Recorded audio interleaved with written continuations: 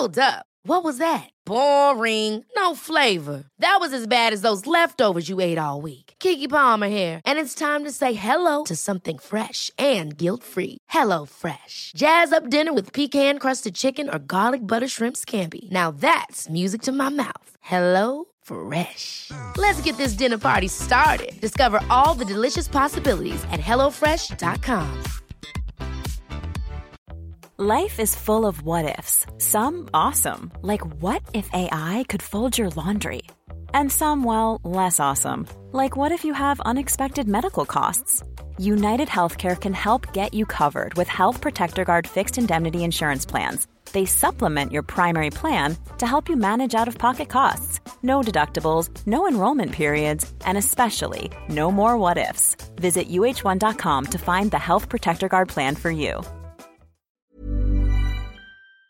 Welcome back to Side Note. Today, we are talking to one of our favorite science communicators, David Epstein, author of The Sports Gene and his most recent book, Range. We talk about him debating Malcolm Gladwell, some of the most fascinating studies from his new book, but mostly we just bond and talk and learn from each other about our jobs as science communicators. We are a science here to make things make sense. Hello. Welcome back David, to Side Note. Are you there? Can you I am hear here. us? Thanks so much. I'm so glad to be here. Absolutely. So, just so everyone knows, we have David Epstein with us, who is a New York Times bestselling author of 2 books that are amazing, that we've loved both. You are a journalist. He was previously a science and investigative reporter at ProPublica and a senior writer at Sports Illustrated. David, thank you so much for coming on to our show.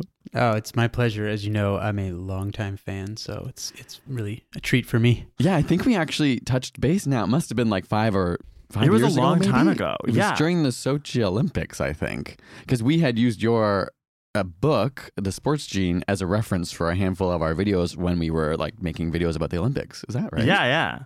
Oh, that's right. I forgot about that because I was watching, I had watched some of your videos before that. I forgot that was the first time. I think you reached out and you were like, okay. "Oh yeah, that was based on like my book." Well, because I think That's your book hadn't been released, and we had gotten an advanced copy of your book, and it was so helpful for us making those videos. And you reached out and you were like, how do you know all this stuff? And we were like, your publisher sent us your book, and then we were like, we love it, and then we like promoted your book, and then we've been friends ever since. That's funny. I had forgotten about that. I mean, obviously I know that we did a video together, but I was watching your videos before that, and I just. I mean, you're right, but I just didn't remember that. Right, yeah. But you're not here with us, sadly. I know how the magic of technology. It's like you're in the room.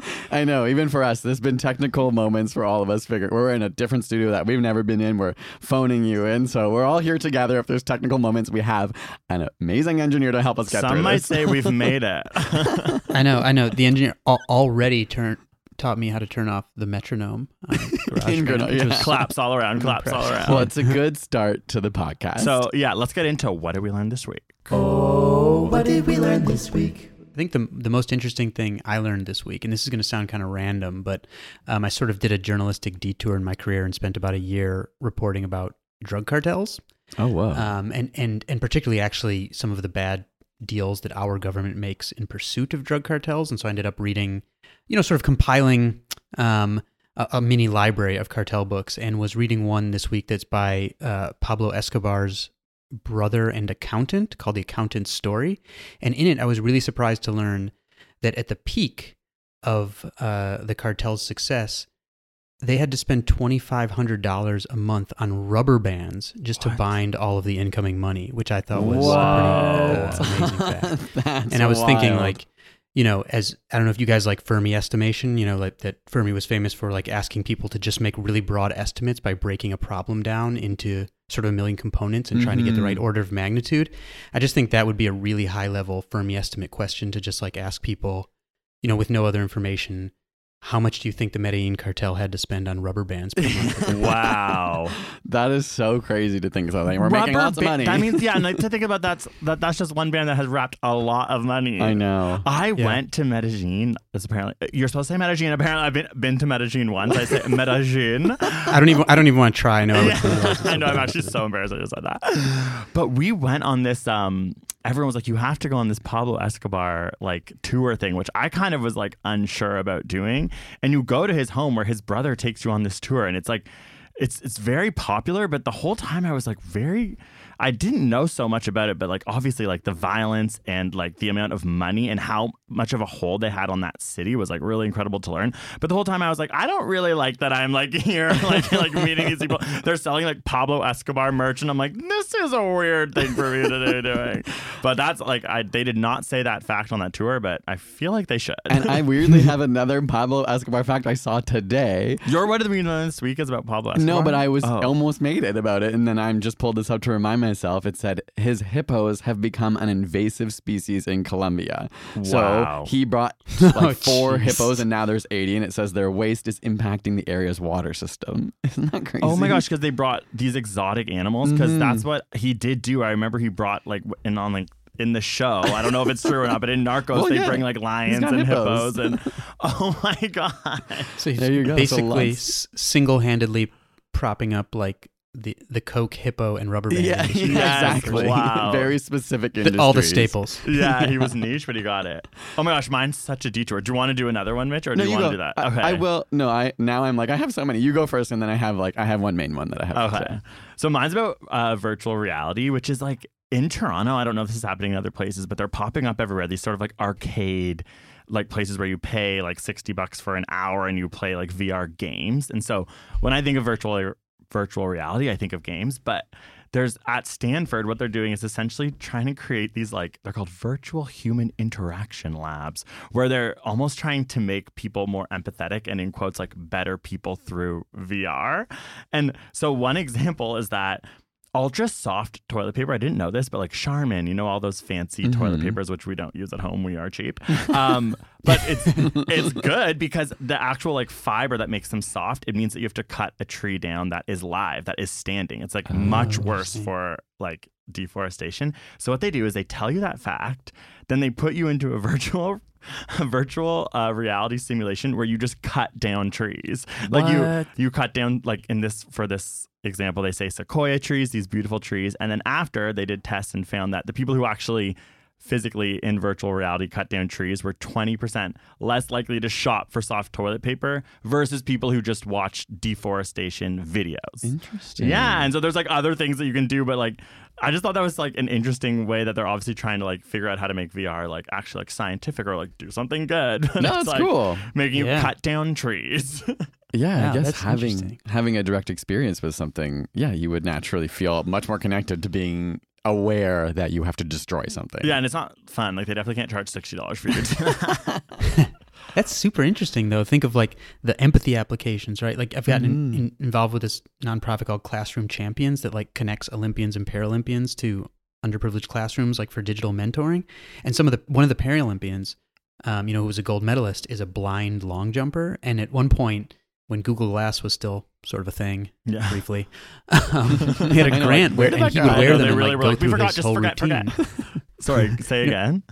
He'd wear them, this blind long jumper. He'd wear them and go through his whole routine, and the class would be like watching him. How does he get dressed? How does he get to training and all this stuff? Because he's blind, and the idea was to sort of see the world through his eyes. So it just brought that to mind, and you can obviously think of a lot of potential applications in terms of trying to sort of convey a greater feeling of empathy than maybe someone would get from a news article or a documentary. Totally. Which is so important right now. Another thing they actually do is they put the VR headsets on like watertight to your head, and they can put you in an actual swimming pool at Stanford where they put flotation devices around you so you don't hit the walls, and then you literally can go snorkeling and see the Great Barrier Reef or snorkel with whales. Gosh, that's really cool. But for that exact reason, like a lot of people aren't going to have access to go to the Great Barrier Reef, or even with climate change, like decreasing, like this is kind of like very like futuristic, but so we don't fly in planes anymore, just pop these on and then you can just go snorkeling in Bermuda down the street. Like those are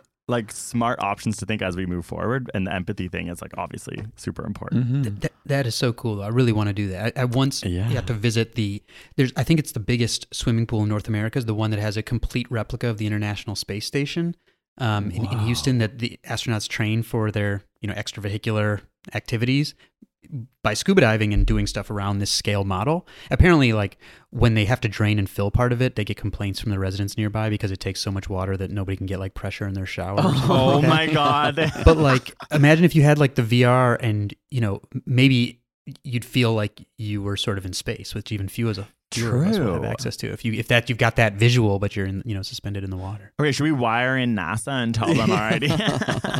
That's so where is that? That's like the place that you see in movies, kind of when astronauts are like scuba diving to prepare for space. Is that like what I'm picturing is where you were? Yeah, I think it's called if I recall, it's called remember correctly, the Neutral Buoyancy Lab. Yeah, I think, okay. where they like inflate the spacesuit just such that it, they try to simulate basically what outer space would be like in the pool. Wow. And it's really cool. As you walk around this pool, you can't tell how deep it is, but you can see that there's a replica of the space station sunk into it. So Wow. I want to go there. Technology, America is amazing. All right, so my what did you learn this week is about procrastination, something I'm sure everyone can relate to. And this study don't know what kind you're of was talking about. Yeah, sure. You do have 2 New York Times bestselling Yeah, books. So you we don't know if actually you're might. joking. Yeah, you actually might not know. Yeah, but there were 6 years between them. So, So basically, it was looking at procrastination being a result of anxiety often. And so this new study found that something called inquiry-based stress reduction is a tool that can actually help minimize procrastination. So basically, they looked at university students who are preparing for tests that were obviously stressed because universities are very when I stressful was time. the most stressed, yeah. And they had one group do seminars on this IBSR, or this like style of learning that would make you address your procrastination, or actually make you address your stress. So I won't go through all the questions, but it kind of goes through this process where at first you question the validity of your stress by saying things like, is this thought true? So you stop yourself and address what's stressing you out. Then you become aware of the sensations in your body or how you're feeling. So very therapy. Yeah, how you're vibes. reacting, what physical sensations are you feeling? And then it moves to a final stage where you perceive reality without the stress. So what would you be like without these thoughts? And so they found that by like writing these things down and thinking them out, people were much less likely to procrastinate and ultimately actually have less stress. Huh. So I was like, that's a cool thing to just like actually realize, okay, if I acknowledge my stress, there's like a motivational speaker called Mel Robbins. She has a lot of viral videos on the internet, and she often has them on procrastination. And one of her big taglines is, procrastination is a form of stress management. It's not because you're lazy. It's actually because you're dealing with stress. And I'm like, okay, that's an interesting way to take that message and actually turn it into an actionable sort of plan of how to deal with that. Wow. Because I'd never thought about how procrastination had anything to do with stress. Mm-hmm. no. I have to say, this is making me feel very trite. So we had, virtual empathy, procrastination is anxiety, and I went with like Pablo Escobar. No, I okay, love that one. to be honest, those are more normal than what we used. Yeah, my other one I wrote down is really short. It was literally just that this week I learned. I took a spin class on a cycle thing for the first time ever, and I realized you can't just, after they make you spin really fast, you can't just like slow your legs down. So as they'd be like, okay, slow down, like my leg went flying because I just thought I could stop biking. So I like kicked my leg out, and the instructor was like, are you okay? And I was like, I'm fine. So yeah, be careful on the spin cycle. I usually understand circular physics, but in this moment I don't. Okay, that one makes me feel a little bit better. Yeah. That was you my should've first led with what that did you learn this week? Time to get to know ya. So now we are just going to talk all about you, David. We have a handful of questions, but we're mostly just interested in you and your life and the things you've learned and the things you've And done. being a writer, oh my gosh. Yeah, so just for people who don't know, the 2 books that you read or have written, and correct me if I'm wrong if there's any others you have written. One was called The Sports Gene, Inside the Science of Extraordinary Athletic Performance, and Range, which was your more recent book, Why Generalists Triumph in a Specialized World. That is my entire book corpus. That's Nice. Okay, good one, Mitch. You nailed Yes. it. Okay. My pre-research has paid off. Ultimately, I'm just so curious what prompted. Let's go back to your first book, The Sports Gene. I know you were a writer before that, but what kind of brought you into this world of science communication and wanting to do a big project like The Sports Gene?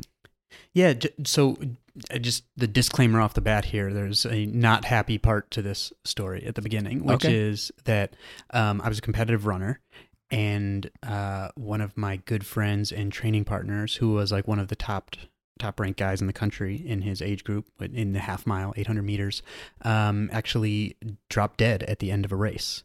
Oh my God. You know, a few steps after he was like the first in a family of Jamaican immigrants who was going to go to college and all these sorts of things. And, you know, it's a very sad story. What kind of race? Like what distance running is this? Half mile. It was a half-mile race at an indoor track. And so, you know, my hometown papers sort of said, well, heart attack. And I kind of, at this, I was a little older than him. So I was at college and I majored in geology and minored in astronomy. And, you know, so I read the papers, they say heart attack. And I kind of think, you know, now I'm starting to think a little more like a scientist. Like, well, I don't even know what that really means. Yeah. For someone of that age. Like, what is heart attack? And I guess I was kind of shy. I became like a lot less shy through journalism. But at the time, even though I knew his parents, I sort of didn't work up the courage to go ask about it, but eventually I did, you know, maybe a year later. Yeah, that's a challenging thing to do in any sense, to go speak to parents, but okay, wow. Yeah, and so I did, and they sort of didn't have any more information. Their view was kind of, you know, the Lord giveth, the Lord taketh, and I had a lot of questions. And eventually they signed a waiver allowing me to gather up his medical records. And so I did that from a bunch of different places, and it turned out he had basically a textbook case of hypertrophic cardiomyopathy, or HCM, which is by far the most prevalent cause of when you hear like a young athlete dropping dead, or a young person dropping dead while exercising. And I got interested in that and started, you know, sort of like, he was diagnosed with asthma. That's like a common misdiagnosis for it. And if anyone had ever taken a good family history of his family, it probably would have been obvious and he could have been saved. And so I started to realize that just with some awareness, no high-tech, high-cost stuff, we could save some people. And I just was thinking about that a lot. And as I progressed in science and eventually into science grad school, I decided that I really wanted to merge my interests in sports and science and write about sudden cardiac death in athletes for an audience that was not like me, you know, purchasing science magazines with their disposable income. And so for a while, I kept going down the science track. I even went, I was living in a tent in the Arctic doing some research on the carbon cycle when I decided for sure I was going to become a writer. And that sort of led me on this winding path that ended with me becoming the science writer at Sports Illustrated. But when I first got in there, I actually came in as a temp fact checker and kind of pitched this stuff on sudden cardiac death. Look, I'm really interested in this stuff. Yeah. I mean, the guy who brought me in as a temp, he had gone to med school and then became a writer, so he was sort of interested in me. Wow. But, you know, I was the temp fact checker. Right. And they sort of said, no. But because of my science background and also some crime reporting experience I had gained inadvertently just trying to get into the industry, I had this odd background, so they kept extending the temp gig. And then the Olympic trials for the U.S. marathon team for the 2008 Beijing Olympics came to Central Park, and the guy ranked like 5th in the country dropped dead like 15 blocks from our office in the middle of the race. And they, you know, say, don't you know a lot about this? Right. So it's suddenly, right. So I was like a very useful thing to understand. Yeah, and it had a cover story in Sports Illustrated as a temp, and it looked like we had done all this research in 1 week. Wow. And so I sort of became the science writer there, and that's also what kicked off my interest in genetics. That's because it's this illness caused by a single gene mutation, but the issue is way more complicated because in the late 90s, when the first gene mutation that causes it, so it's one of those rare conditions that actually is caused by a single gene mutation. Wow. And in the 90s, when the first mutation was discovered, you know, the feeling was, oh, great, we can screen everybody now. And then a few more were discovered. And last time I checked, you know, a few years ago, there were more than 1,400 individual genes, any one of which could cause the disease. And 2/3 of those had only been found in a single family, so-called private mutations. Wow. So you could have thousands of people with the exact same condition, very few of them caused by the same actual gene mutation. So I think it's sort of a microcosm of how complex. Wow. Like my motto for genetics is like genetics turned out to be more complicated than we thought. Yeah, I was going to say like anything that with genetics, eventually when you start learning, you're like, wow, this is so complicated. It can never be as like specific as people want it to be. Yeah. And so, I mean, that really got me interested in genetics and reading the genetic literature. And that sort of naturally ended up leading to the first book. Yeah, and in some ways, the first book ended up leading to the second book. But sorry, that was the really long version. That was like that's so really interesting. Such a noble beginning. Wow, that's like an incredible story. Yeah, it is. And so did you, in your mind, ever have interest before all that to write a book? Had you, as a younger person, thought, you know, I really love, or I want to create something like a book that I can share on a mass scale? Or was it all these things added up and you went, okay, maybe I'm going to do this now? I knew I liked writing. Like when I was a little kid, I would sort of write stories, like just fictional stories. But then and I liked reading when I was a kid. But then I think there was like a long lapse where then I started just reading like only about sports, and then I started just kind of doing sports and not reading so much. And so I think so when I started getting back to it, I kind of like remembered that I had really liked writing, and I started to realize in college, when I had elective courses to take, I would take like major texts of East Asia and things like that involved a lot of writing. And even in science, I started to realize that one of my advantages was writing skill, because people may not think of that often, but for sure in a lab, like that is really a skill that can set you apart. You know, a lot of different skills that can set you apart, but that's definitely one. And I did start to realize I really liked sort of playing with writing. I didn't have thoughts of doing a book until I started getting really interested in the sudden cardiac death stuff. First, just to satisfy my own curiosity, like just the fact that heart attack it wasn't an end point for me, basically. Yeah. And once I started realizing that just some awareness and things as simple as decent family histories, and then I really started thinking, yes, I want to write a book. And if initially I conceived it as being much more of a personal story of me and this guy and this disease, and I actually could not get that book sold, partly at the time because I just didn't have any sort of social capital in the industry, I guess. But yeah, so then I started to think about it, because there were all these other issues tied up in it too. Like, for example, we were not going to save everyone from this condition, but sometimes you'll pick up a certain type of heart murmur if someone has a physical, a pre-participation physical before sports in high school. Like before they even start playing sports, like you would just know from what, like a general checkup? Yeah, so in most places, before you can play varsity sports in high school, you have to get this so-called pre-participation physical, and it's like... Oh, I don't know why I don't know that usually. I consider myself a varsity sports person. I forgot about that medical thing. Yeah. I remember doing that. Pretty much like mandated, and in some places, especially for people who don't have as good personal access to healthcare, they'll just bring someone to the high school and they'll do like screen hundreds of people in a day, take their blood pressure, listen to their heart, whatever. And again, you wouldn't catch most cases, but occasionally you'll catch someone who has cardiovascular training will catch a strange heart murmur and maybe refer someone to follow up, and you'll find out they have this condition that's different. But in a lot of states, things like people with, lobbying groups for professionals who don't have any cardiovascular training, like chiropractors, for example, will often win the right to do those screenings. And so then there's really no chance that they'll catch any of it. So both from the standpoint of... Wait, what does that mean, win the right to do those screenings? Like people will...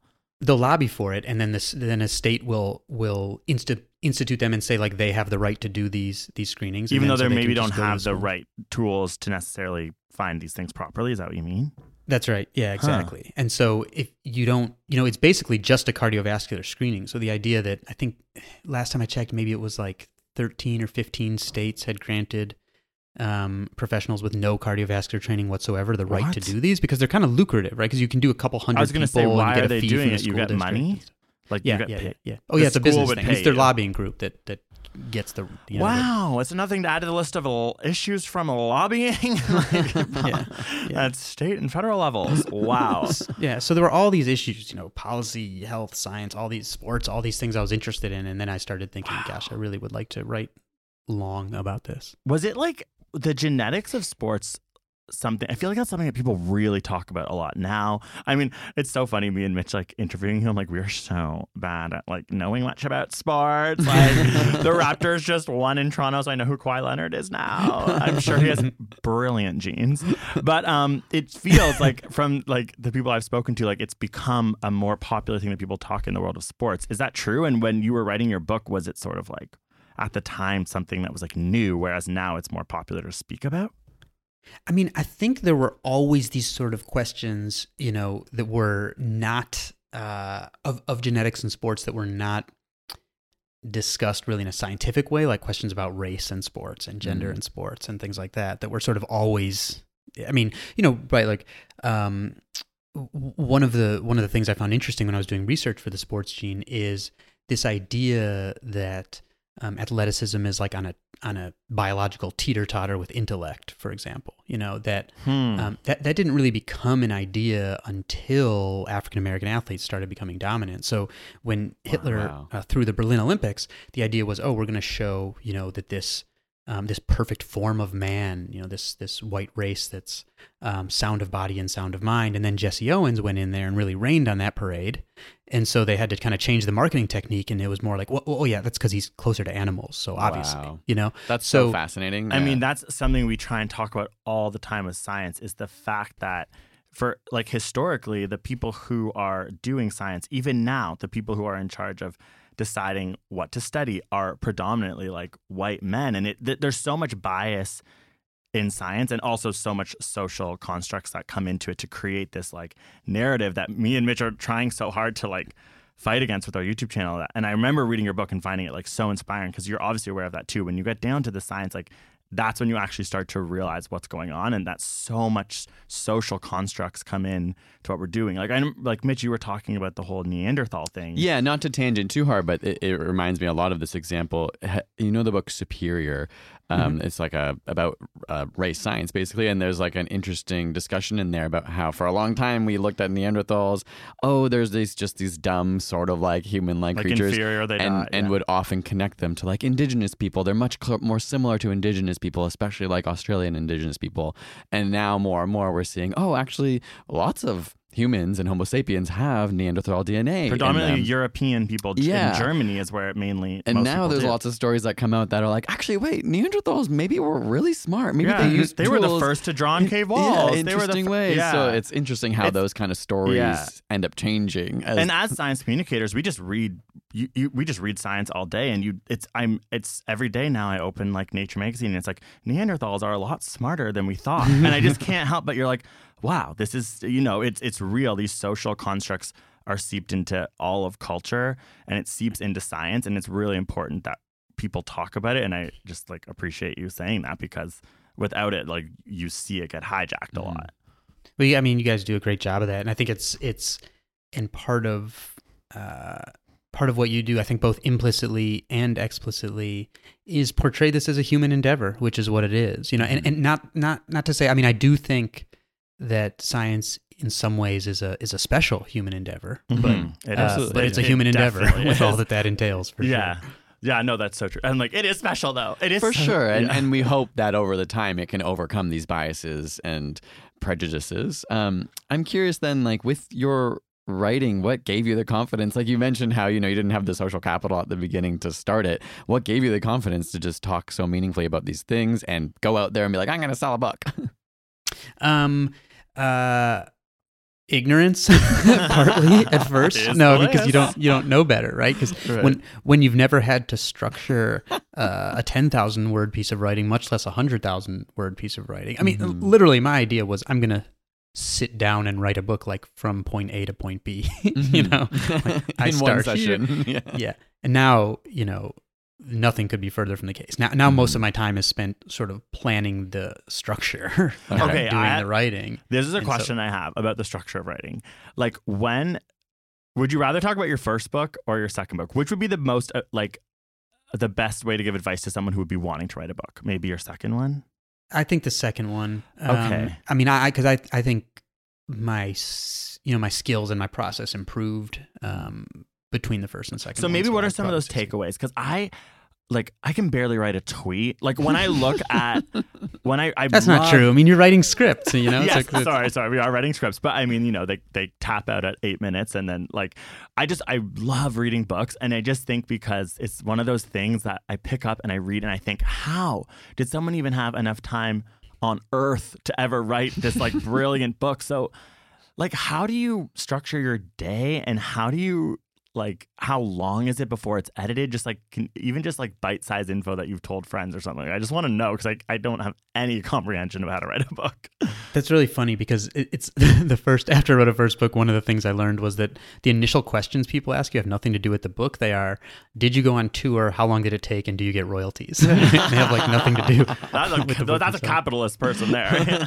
Yeah. And also, how do you do this? And so I don't really know. It's a little bit of a blur. So I asked my wife, I'm like, this was with my first book. When people ask me, how did I, like, How did I? And she said, you went upstairs and came back down 2 years later. Okay, so it is like a lot of time. For me, it definitely is. I mean, for both books, the ideas, I didn't just sort of discreetly say, I'm going to write a book, here's the topic. It's like these ideas that are sort of percolating for a while, and then as they build up, I start to realize there's more there. But once I actually decided, this is a book, both times for the first year, I didn't even really write. My goal was to try to read 10 journal articles a day, every day for the year, and create sort of like a map. So I would see, then you start to know what names are showing up, contacting some of those people, and you realize that every once in a while you find someone who actually enjoys talking to you and leading you to more stuff and will take your calls whenever, or emails. and you get a really good sort of map of who's doing the more rigorous work, right? Like who's having bigger sample sizes and reporting all the measures of variance and effect sizes. So you sort of, over the course of doing that, it's sort of like this immersion. I mean, interestingly, nobody ever called me on this, but I first wrote a long article, like a 7,000-word article in Sports Illustrated about genetics before the book. And by the time I had the year of doing that sort of immersion, I actually cited my own magazine article as being mistaken in the book, because a year later, you just, and it's not that I blatantly said anything wrong. I mean, it passed through fact checking, but there were scientists telling me things that were not supported by their data, that they basically could not conclude from their data. And it took me a long time to realize that. So I sort of do that immersion year, which I find somewhat painful. I was going to say, do you enjoy that? No, but you probably learn a lot. But we always say reading science, you get a science degree to learn a language, and that language is science. Like when I read science journal articles, I actually at certain points I'm like, this is truly gibberish. Like to like a layman person, there's nothing in here that is meant to excite me in any way. You know what I mean? It's so alienating that I can only imagine how that might be grueling to read that much science articles. Yeah, definitely. But it's also interesting. So, I mean, I took statistics in college and grad school, but there's a statistician that I basically, I guess I'd say I keep him on retainer, but he would do it for free, but I don't want to take advantage of his time, where I talk to him a lot of times during that year. I'll talk to him maybe 4 or 5 times a week. I'm like, this study, I really like this one. What do you think? He's kind of like, you like that study because you like it, but that method sucks. And then we'll sort of argue and to help sift through the stuff that maybe isn't like done so well. The p-value isn't that tight. Yeah. And that's been such a great education, much more than just in many ways having taken a statistics course, because it's like, okay, here's something that interests me, this paper I'm wrestling with, and I have specific questions about the way they're reporting this effect size or whatever, and let's go at it. And I think that's a very sticky way to learn. Like statistics is a really challenging part of a lot of people's science education, and it's really dry, and that's really interesting. That's a good way to even talk about curriculum. It's like, okay, wait, maybe stats is a course that we really focus and like differentiate people and figure out what it is that you're interested in, and let's learn about statistics through that perspective. Because I think a lot of people really challenge with stats, because it is kind of like, if you're not interested in the subject, you're kind of forced to try and like find this meaning, and it can be really, really challenging. Wow, Mitch, we need to get a stats person on dial. That's so smart. That's to have on retainer. That's such a funny way to be like, that's an amazing person to have in the background. So you have your year of, just basking in that science glory, and then you sit down and you've structured something out, and then you start to write. Yeah, sort of like that. And so that year, by the way, so I mean, I have a master's in environmental science, but when I, spend the year reading about genetics or whatever, I might not know how to run some of the machines in a genetics lab, well, like I would have at one point in a geology lab, but I've read 10 times as many papers in the field as I will have, so I actually have a better understanding. And then while I'm doing that, I sort of have this thing I call a master thought list, where it's like, if there's something that interests me in a paper, a finding, whatever, I'll put it just on an electronic document, and I'll put the citation there. And as things sort of start seeming coalescing around a similar concept, I'll move those citations or quotes or whatever it was closer to each other on the document. And eventually when there's enough, I put what I call a tag over it, which is like a label, and I type in a bunch of words that I think I would search if I were looking for that concept. And as I get a bunch of different tags, I sort of consider those like storyboards, and then I just like move them in the order that they're actually, that I initially think they're going to play out in the book. And so it basically ends up being sort of like a storyboard of ideas, and really the most influential, because the structure is really tough for me, because both of the books sort of, their core is orbiting on this question, nature versus nurture in athleticism, how broad or how specialized to be.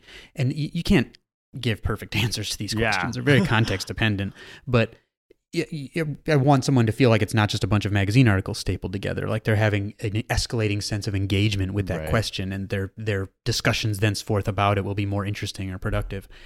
And what So influenced then, me the with most... the idea of, say, your second book, Range, why? Life is full of what ifs. Some awesome, like what if AI could fold your laundry? And some, well, less awesome, like what if you have unexpected medical costs?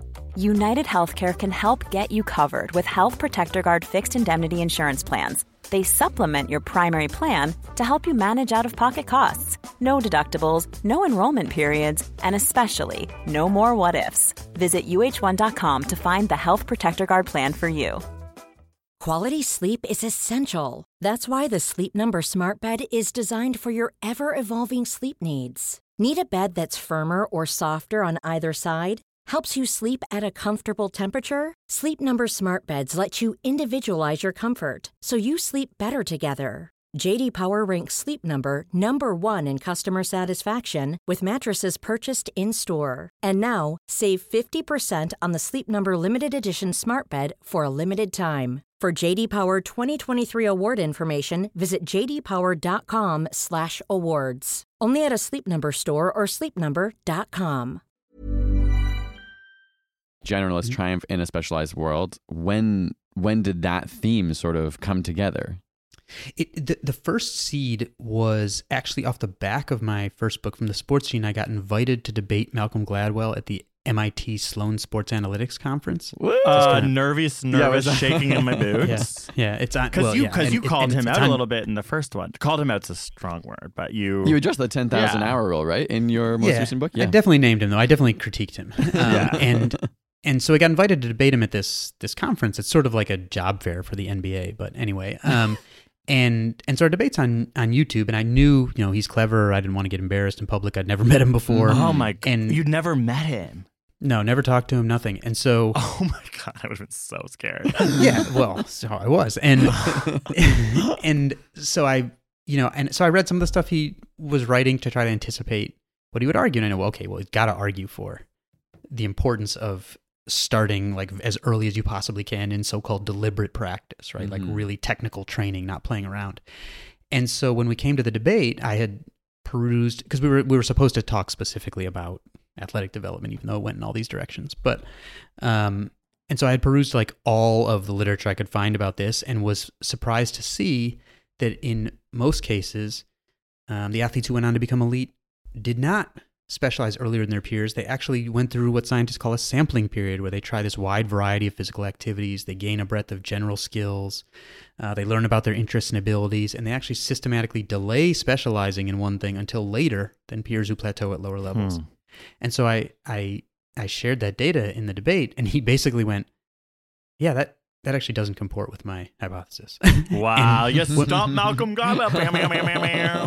So when we were Gunshots. going off the stage, he's like, you got me. We called it the Roger versus Tiger thing, because I said we all tell the Tiger Woods story of how he started at like 7 months old, but golf turns out to be like a uniquely horrible model of almost everything else that humans want to learn. It's like a Okay, very cool, sort because I of- truly hate golf.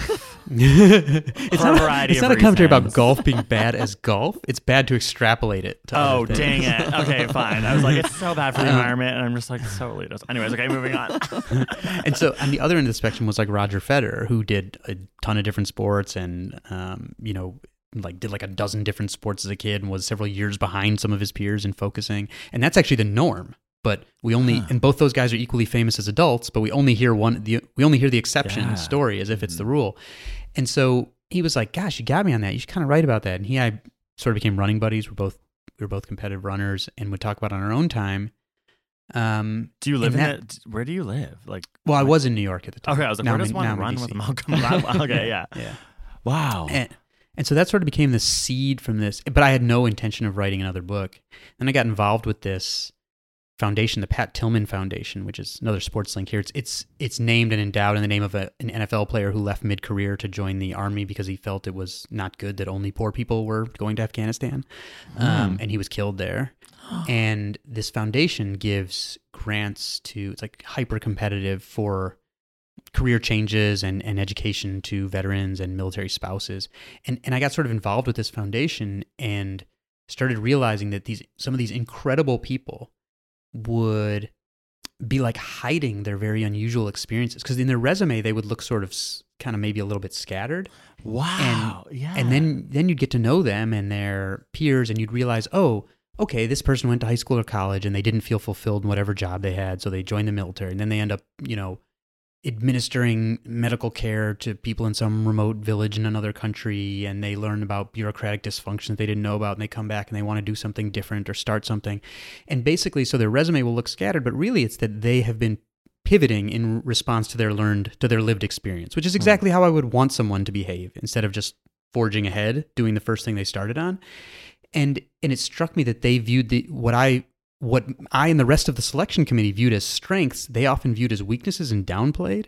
And it just brought this idea back to my head of like, maybe this issue of obsession with head starts is something I should think about writing up beyond sports, and sports is just the analogy. And so that was when I decided, okay, that I'm going to look into this. I love that. I have like a note written from your book when I was reading. One of my favorite parts is when you talk about don't plan and implement, test and learn. And it's not who do I want to become, but which among my various possible selves should I start to explore now? And obviously you kind of bolster that idea with the fact that you don't have to be starting when you're 2 years old to become good at something. In fact, sometimes exploring your interest and finding that genuine interest, and that can change from time to time. I think it's a nice message for everyone to hear, because you can get really self-conscious when you every decade you turn a decade older and you go, oh my gosh, like, have I run out of time? Is it too late to start something new? But it's a nice idea to remember that you're still always constantly changing and evolving.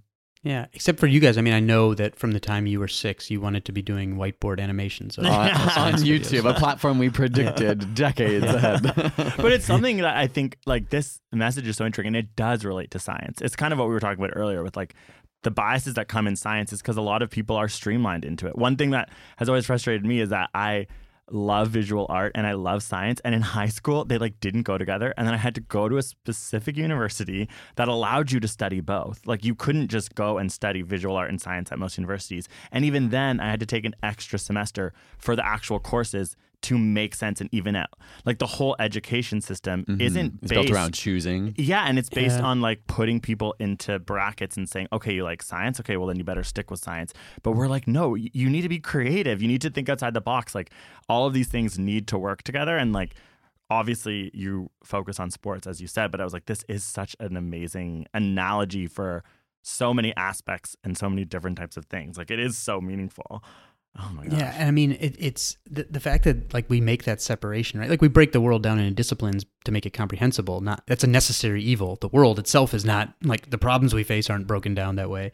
And I think it's just it's frustrating because some of the research, like, I only use sports in the introduction of the book and then jump off from there. But like, one of the early stats I cite is Nobel laureate scientists are 22 times more likely than typical scientists to have a serious aesthetic hobby outside of their work. Yeah, I love that. Got that written down too. So it's sort of like, it's almost like I read a whole bunch of Nobel. I only quoted from a few of them at the very end, but I read a whole bunch of Nobel acceptance speeches, both out of interest and just while I was doing research. And something that struck me was almost every year, some scientist in their acceptance speech would say something like, well, of course I couldn't do the work I did now because I didn't really know what I was looking for, and I was just kind of curious about this thing and messing around, and that's what led to the breakthrough. And I'm like, maybe we should take that as a signal that we are tracking people a little too narrowly, that every year someone who's accepting a Nobel Prize is like, gosh, well, I wouldn't be able to do it now. And it goes, this is like I don't know where my brain's going here. It goes the other way too. I think it's maybe just because right now we're like literally in Hollywood. But it's like,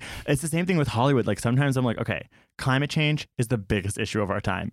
We need to make content, movies, media about this. And like, every year, like, a lot of celebrities go up and they'll like say, like, when they win awards, but P.S. I'm interested in climate change. But it's like, we need scientists in the arts in order to like create actual movies so they can go up and accept their award and say, I'm glad I made this movie that is bringing awareness. And it's like, it's interesting because I always think I focus so much on like science and like this idea, but it's like, oh, the arts also need science as well. I know I keep hijacking what you're saying to try and talk about science and art, but no, totally. I mean, obviously what you're doing, I mean, you're combining art and science constantly, right? That's like the lifeblood of what you do and what drew me to your videos in the first place. That's true. So yeah, Greg, you got I you. think, Yeah, it is bizarre because even the fact that we took kind of more general biological science degrees as opposed to specializing, neither Greg or I specialized. Like I stepped out of biomed science and just went more general because I was like, I want to be able to take not more interesting, but like a variety of classes.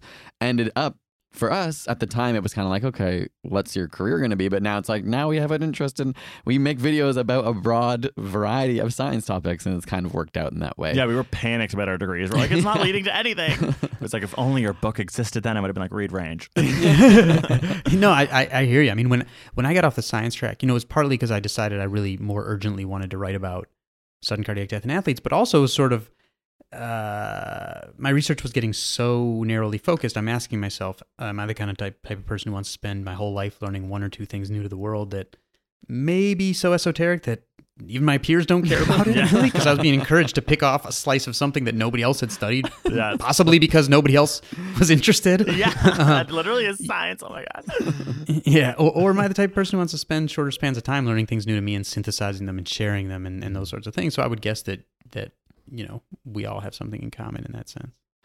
Okay, so I'm curious, so you have your whole writing process. It takes years to write a book. Your first book was a New York Times bestseller. Did you have any anticipation of what that experience would be like?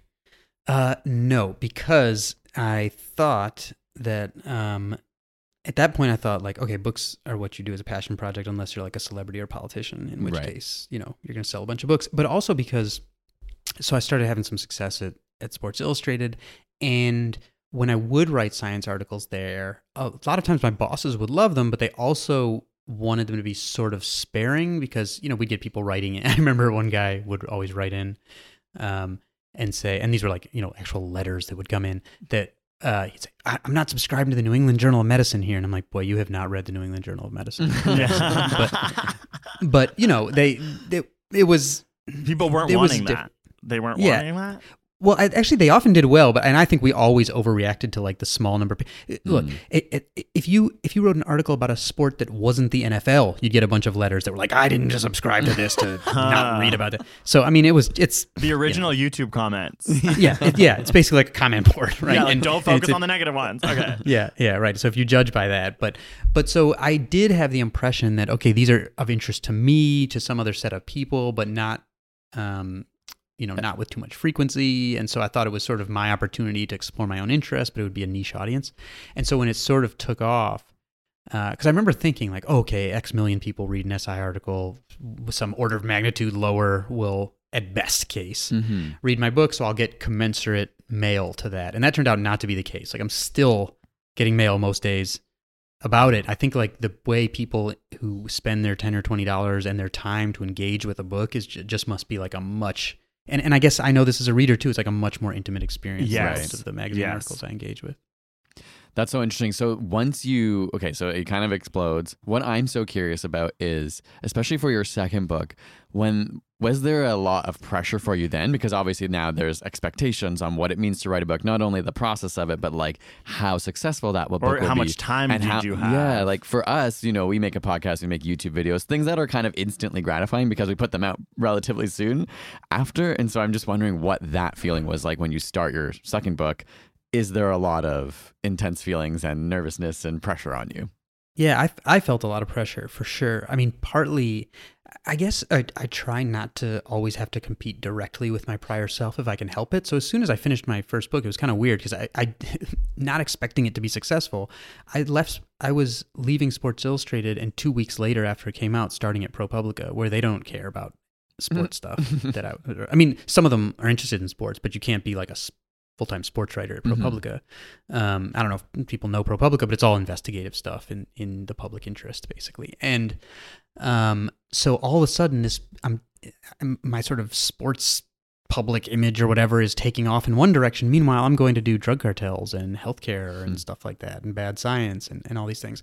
And so I kind of split my professional identity in two, and it was sort of weird to be that way, but it was also nice to be at ProPublica for a while where I could just do something totally different that I thought was really worthwhile. #range. Yeah, exactly. And build different skills. And because I do think writers tend to for obvious reasons, because sometimes jobs are hard to come by now, but instead of diversifying their skills, can kind of stick somewhere where they're just comfortable. And so I think that was a nice break to have, where I got to not feel like I was competing with my sports self, because I wasn't doing that anymore. And after a period of recovery, because after the first book, I was like, never doing that again. Yeah, you said that. You're like, I never thought I'd write a book again. And I was like, is that why? Just the sheer amount of time? And I just found the structuring was, it just, tasked my working memory, I guess. And just eats up your whole, because you're on your own clock. And it's hard to say, oh, my deadline is 2 years from now. I'm going to pace this project to exactly turn it in on this day 2 years from now, right? And you don't have to necessarily meet the deadline, but then it can just drag on and on and on. And so I just felt like I always should be reading something or working on something. And if I wasn't, and I'd go down these rabbit holes of curiosity and come up and realize it was not for anything I was going to write about. So it just really swallows my life. And I was ready to take a break from that and just have go into an office and then go home. Yes. Okay. And so it took a while to sort of recover. And when I did decide to do another one, I definitely felt a lot of pressure, because this time the publisher made a much, much larger investment in me because of the first time. Right. And so I felt that pressure. I switched agents because previously I think, there were a number of people around me who thought I'd be an idiot to let it be another 5 years to have a book out, and it's been 6, and I think that was fine. Yeah, People start showing up, and they start having opinions about getting things out, and you're like, wait a second, you're making money off of this. This is why you want us to do our thing fast. Anyways, I think I started to realize why breakout bands often make bad second albums, because it's they took this time to figure out what they were doing, and then all of a sudden someone decides they can do it again in 6 months. Right? They haven't changed in that way. But so I did feel a lot of pressure. One, because the project was so different. And so I basically thought the project had a low floor and a high ceiling. It had a Malcolm Gladwell seal of approve. I thought I loved his blurb. I was, since again, this time I didn't really critique him by name, but I'm clearly criticizing some of his stuff again.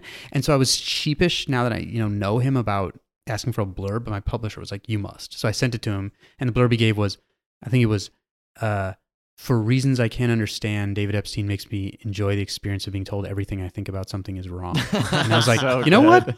That's about the best I could have asked for. That's an incredible blurb from Malcolm Gladwell. Yeah. It really is. But yeah, no, I was definitely nervous. I was definitely nervous because it was just such a different project for me. And really, I mean, when I'm in it, once I sort of turn in a manuscript and it's always too long and I have to cut it down, I learned that my books get published in multiples of 16 pieces of paper, so it has to fit that. But for the 2 years where I'm just exploring, I don't really know what I think, and I'm not sure what I'm going to find, because a lot of my intuition, like when I write the book proposal, turns out to be wrong. So a lot of things I think I'm going to write about turn out not to be the case. And I'm just thinking with my fingers and trying to arrange things, and then you surface 2 years later, and finally someone's going to look at it, and I'm like, oh my gosh, am I in the right orbit or not? Because you really don't know. Wow. And so that's kind of nerve-wracking. So obviously the happiest moment of the whole process to me was not the bestseller list or anything, at least for the second book. It was, when I surfaced 2 years later and gave it to the editor who had put this investment in me, and then you wait 2 weeks to see the email from her, and is it like, they like it, I think you've got a good start, or is it like, this is excellent? So that the happiest moment was her first response when she and by the way, she had been on track to be an engineer and became a book editor. She's also another person after and so her response was, this is excellent. Like, this is like, you didn't have that much more work. She was very enthusiastic, and she's a pretty staid person normally. Yes, so I felt really, so that was sort of the happiest one, because it's literally, I'm so inside of the own project that I've lost perspective on if I've sort of hit it or totally missed it. Mm-hmm. So that was a nerve-wracking little time. Well, congratulations then. Yeah. So I want to ask on sort of like behalf of our audience and people who might be curious, not only just about writing, but science communication, like, is there advice that you feel that you can impart on that through your experience of writing your first book and your second book? What are kind of those main takeaways? If you were, I mean, I don't know, are you going to write a third book? And if you were, what would be those biggest pieces of advice you could give to yourself and others? Yeah. So from the standpoint of, I think, again, the big difference between something like a book or that's longer form is that structure becomes more of a challenge. And if you want it to seem coherent, not just like a bunch of shorter pieces stapled together. And the biggest lesson I ever took from that actually was from an experience, this is very Range-like, I guess, of film editing, where a friend of mine was doing a documentary about renewable energy, actually, and he had carpal tunnel syndrome. So he had to talk me through doing the editing. So I was like the motor skills and he was the brains. But through that, I got this experience of how film editing sort of worked, where he had all this material, and then he wanted me to cut it into these chunks of scenes, basically, and all the stuff between those hits the cutting room floor. And then you just arrange the chunks so one out point or fade out or commercial break or whatever it is leads to the next in point.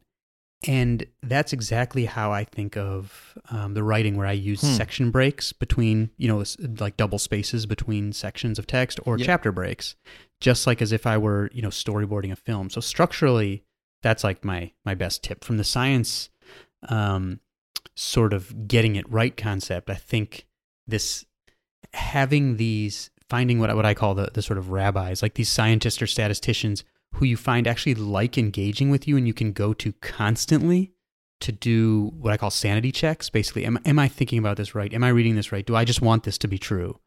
That is really invaluable. Like the main, exactly, one of the things that we learned with some formal science education, which is you need to spend some time trying to falsify your priors, not just trying to confirm what you came in with. Yeah. And for me, some of the most interesting stuff I've ended up writing about, right? My book proposal was going to be pro 10,000 hours rule, right? But I decided to take the approach of looking to falsify some of my intuition. And that turned into one of the most interesting things in the book. And that happened again with my second book, with the psychological research on grit, which I found really interesting.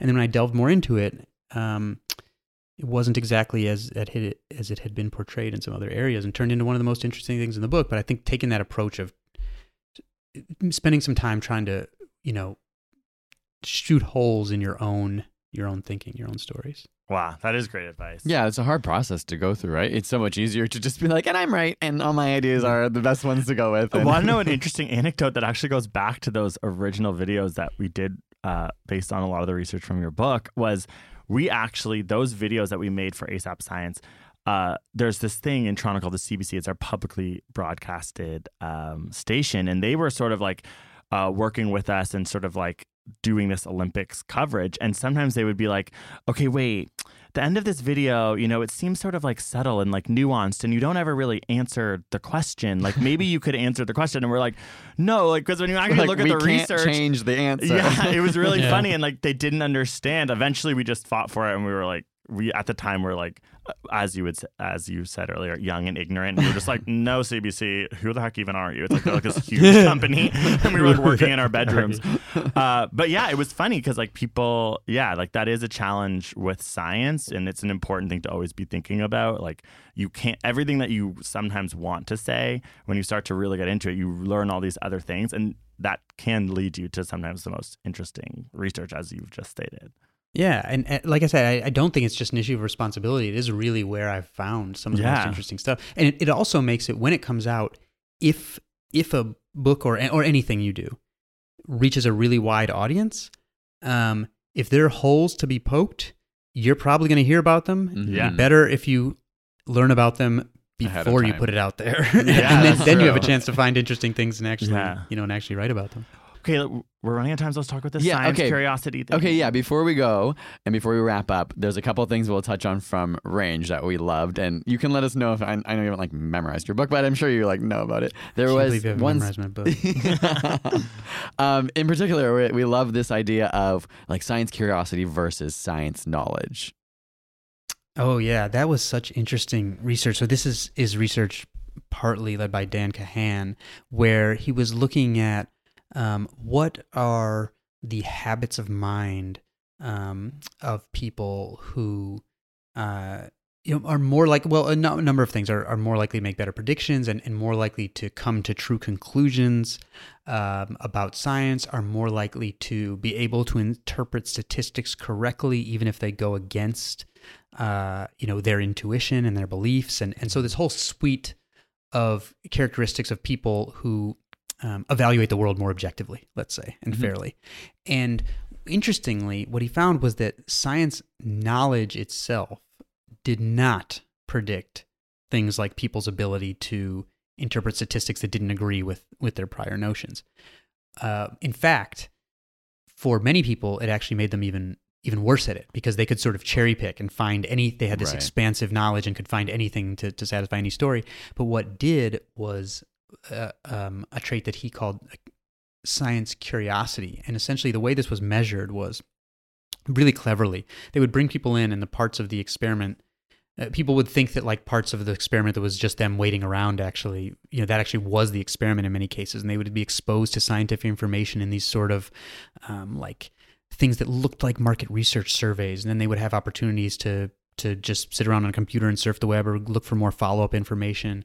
And the people specifically who not only looked for more information about things they had been exposed to, but specifically followed up on the science content to learn more and ask questions and kept looking into it, were the ones who ended up being more able to kind of objectively evaluate evidence in the world. And this was independent of how much they knew about science coming in. It was more based on how curious they were and how voracious they were in following up scientific information that they found.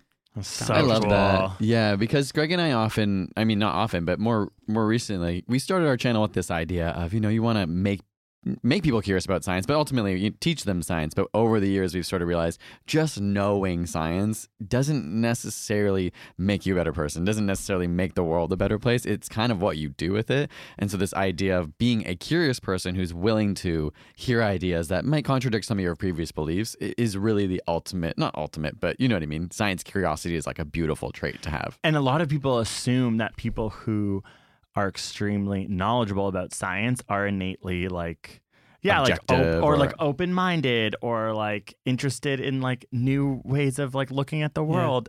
But then it's funny because you meet them and then, or people assume that about our audience and we're like, it sometimes feels like that's not the way. It feels like people are very stuck in their ways because you're right. That's so interesting to think with a large breadth of science knowledge, you can then justify everything with like really impressive stats that everyone on the street goes, oh, you're so smart. Like, and it's just like very meaningful for us specifically. And I like obviously hopefully. Was there, I can't recall right now from the book, like, was there ever a discussion around how can you inspire science curiosity into people? Like, instead of just giving them knowledge, tell us what to do. Yeah, how do we save and change the world? No, I mean, that's like the next level of research, right? Is this something you can build? And if so, how do you do it? Right. And I actually think that's a pretty urgent thing to figure out. I mean, my assumption is that like all things, right? The so-called like first law of behavioral genetics is that every kind of personality trait has some inherited component, but sometimes that's very small and sometimes it's moderate, and there's always other aspects to it. And so I think definitely it can probably be built, and I think it's a really urgent thing because probably the paper of Kahan's that I found the most interesting was one, and this one was replicated by a separate group in the UK where people were given statistics. And in some cases, these statistics looked like they were just faked as if they were a clinical trial for some skin cream to cure a rash. And in other cases, the same statistics were made to look like they either said gun control increases or decreases homicides. And then in the UK, it was skin cream versus immigration increases or decreases crime. And one of the craziest things was these people would also take a numeracy test, how numerate they were essentially, and it goes on a scale from like 1 to 9. And as people got more people who were very politically polarized on those issues, as they became more numerate, they became more likely to misinterpret the statistics when they went against their prior beliefs. Wow. Unless, so which is bad. That's like a who built these broke stupid brains kind of thing. Where you're like, that's not good. You say, oh, well, people being more, until the top of the numeracy scale, where then it would go back up. But most of the people are in the middle. Right. And so being moderately numerate, you were actually more likely to fall into your kind of prior intuition, except for the people who are high in science curiosity, in which case they did not fall into that cognitive bias of misinterpreting statistics, even if it went against their political beliefs, basically. And boy, I have a hard time thinking of a kind of habits of mind that feel more important than that right now. Yes. No, that is so it's true. Like really, really relevant to now. I just have one last question. I know you kind of mentioned were there some things that you wish were in the book that didn't make it into the book, or that you found out after? Like what has been the result of making this book in your further research? Yeah, I mean, a bunch of things. I had to cut 30,000 words, but... Whoa. Yeah.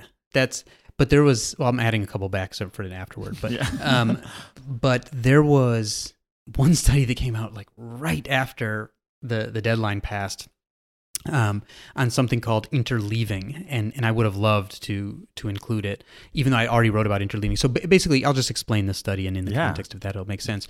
Where 7th grade math classrooms, 54 different classrooms, so a lot of different students, were randomly assigned to 2 types of math learning.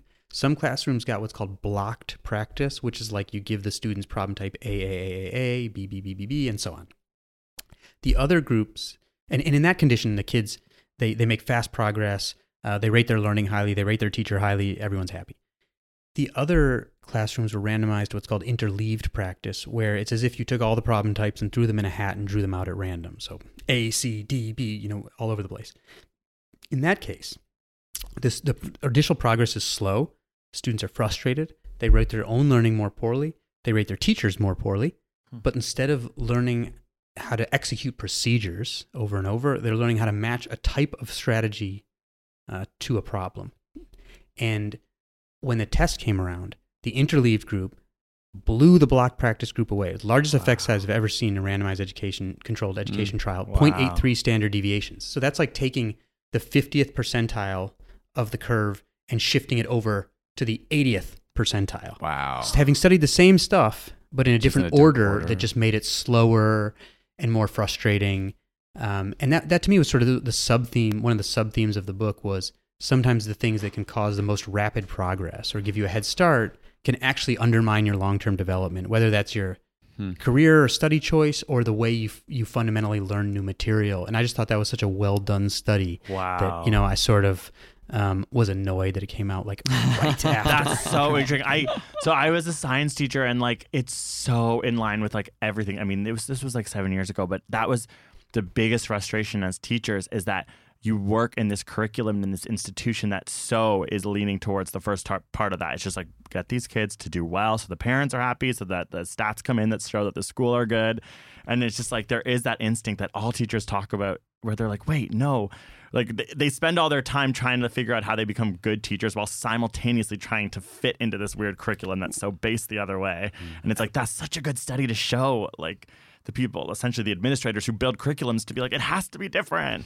I mean, that's a huge problem. And I don't know if we're out of time, but that you just reminded me of what I thought to me was the most surprising study in the whole book. Do I have a minute or should I just... Go off. Which was this one done at the U.S. Air Force Academy, where that was trying to examine the impact of math teachers. And basically, the Air Force Academy is an incredible place to do this experiment because they get 1,000 students in every year, and those students all have to take a sequence of at least 3 math courses, and they all have the same exact test. The same curriculum. They are randomized to teachers for Calculus 1, re-randomized for Calculus 2, and then re-randomized for a third course.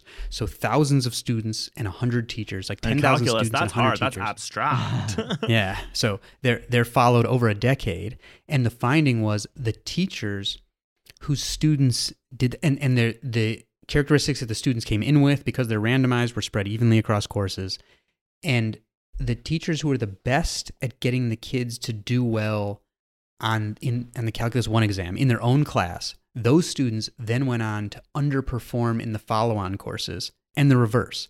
The teachers whose students did worse in their own Calculus 1 class then went on to the next courses and did better. So the students who do well in Calculus 1, they rate their teacher highly, they rate their own learning highly, and then they underperform in subsequent courses. And what the scientists concluded was that the way to get the students to do really well in your own Calculus 1 class was to teach them so-called using procedures knowledge, which is essentially like teaching to the test, right? You teach them all the tricks to get the stuff right, but they don't have this broader conceptual knowledge that then helps them do well in the subsequent courses.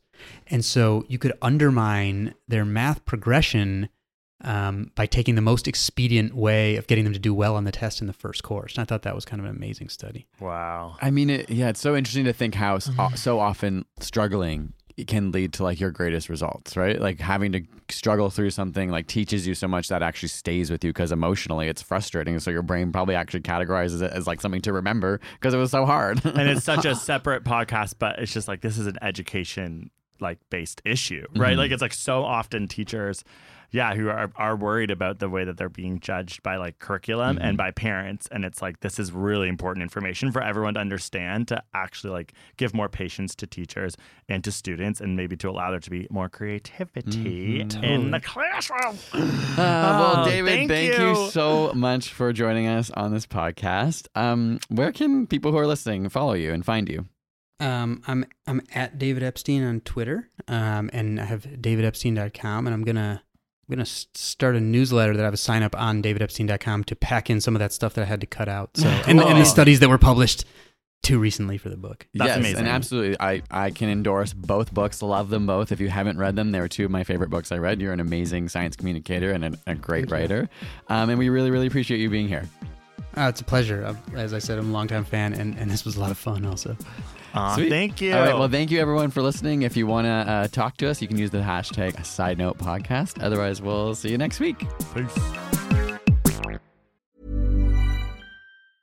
Step onto the legendary clay courts of Roland Garros, where the world's best players battle it out at the French Open for a chance to win a Grand Slam title. Tennis Channel Plus is your place to watch. Stream every court from your phone or smart TV live in HD. See the action unfold as legends fight for glory and new rivalries emerge. Daily live coverage begins Monday, May 20th, with match replays on demand so you never miss a moment. From the first serve to the final point, Roland Garros promises unforgettable moments and new chapters in tennis history.